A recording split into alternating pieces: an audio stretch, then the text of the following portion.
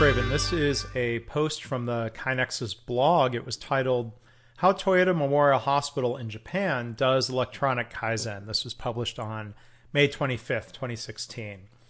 Lean, or the Toyota production system, often gets an unfair rap for being anti-technology, if you will. Some of this mindset is the result of the old debate between using MRP computer systems to plan production or using the more visual lean methods of Kanban cards and Heijunka boxes. Now, even Toyota uses MRP systems, but their proper role is for long-term planning instead of day-to-day execution. Toyota uses a lot of technology, even though their factories tend to be slightly less automated than those of American or European automakers. Principle number 8 of the Toyota Way philosophy spells out their view, where it says, this is from the book Toyota Way by Jeffrey Liker, quote, use only reliable, thoroughly tested technology that serves your people and process, end of quote. Now, Toyota doesn't expect technology to be a silver bullet, and neither do we at KaiNexus.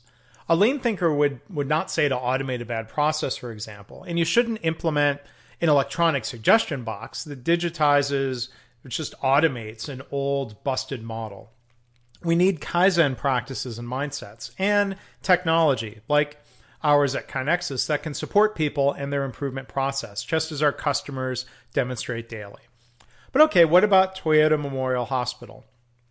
I had always heard, and this was secondhand, that this Japanese hospital right in Toyota City hadn't really done much with Toyota production system or lean methods, even though they serve Toyota employees and they're right in the backyard of Toyota's headquarters. I visited some other Japanese hospitals over the past few years, and there's more evidence of sustained total quality management or TQM practices than there is lean. I mean, there's some dabbling with lean tools and lean methods, but it goes to show not all Japanese organizations are magically lean in some way. My friend and fellow blogger Katie Anderson had a chance to actually visit the Gemba at Toyota Memorial Hospital recently. She wrote a blog post as part of her series called Japan Gemba Visit, Toyota Memorial Hospital Part 4, set challenging goals and engage patients and staff in continuous improvement. And I would suggest go find her blog at kbjanderson.com. Now in the post, she talks about how Toyota Memorial Hospital practices part. The hospital's Kaizen template includes a title, the suggested improvement, and a description of what the process looks like after the suggestion was implemented. Kaizen ideas are submitted and shared electronically through the intranet system. Somebody from the hospital explained that between 600 and 700 Kaizen ideas are submitted and implemented each year, and about 30% of the hospital staff put in Kaizen ideas each year, end of quote. So yes, they use an electronic system.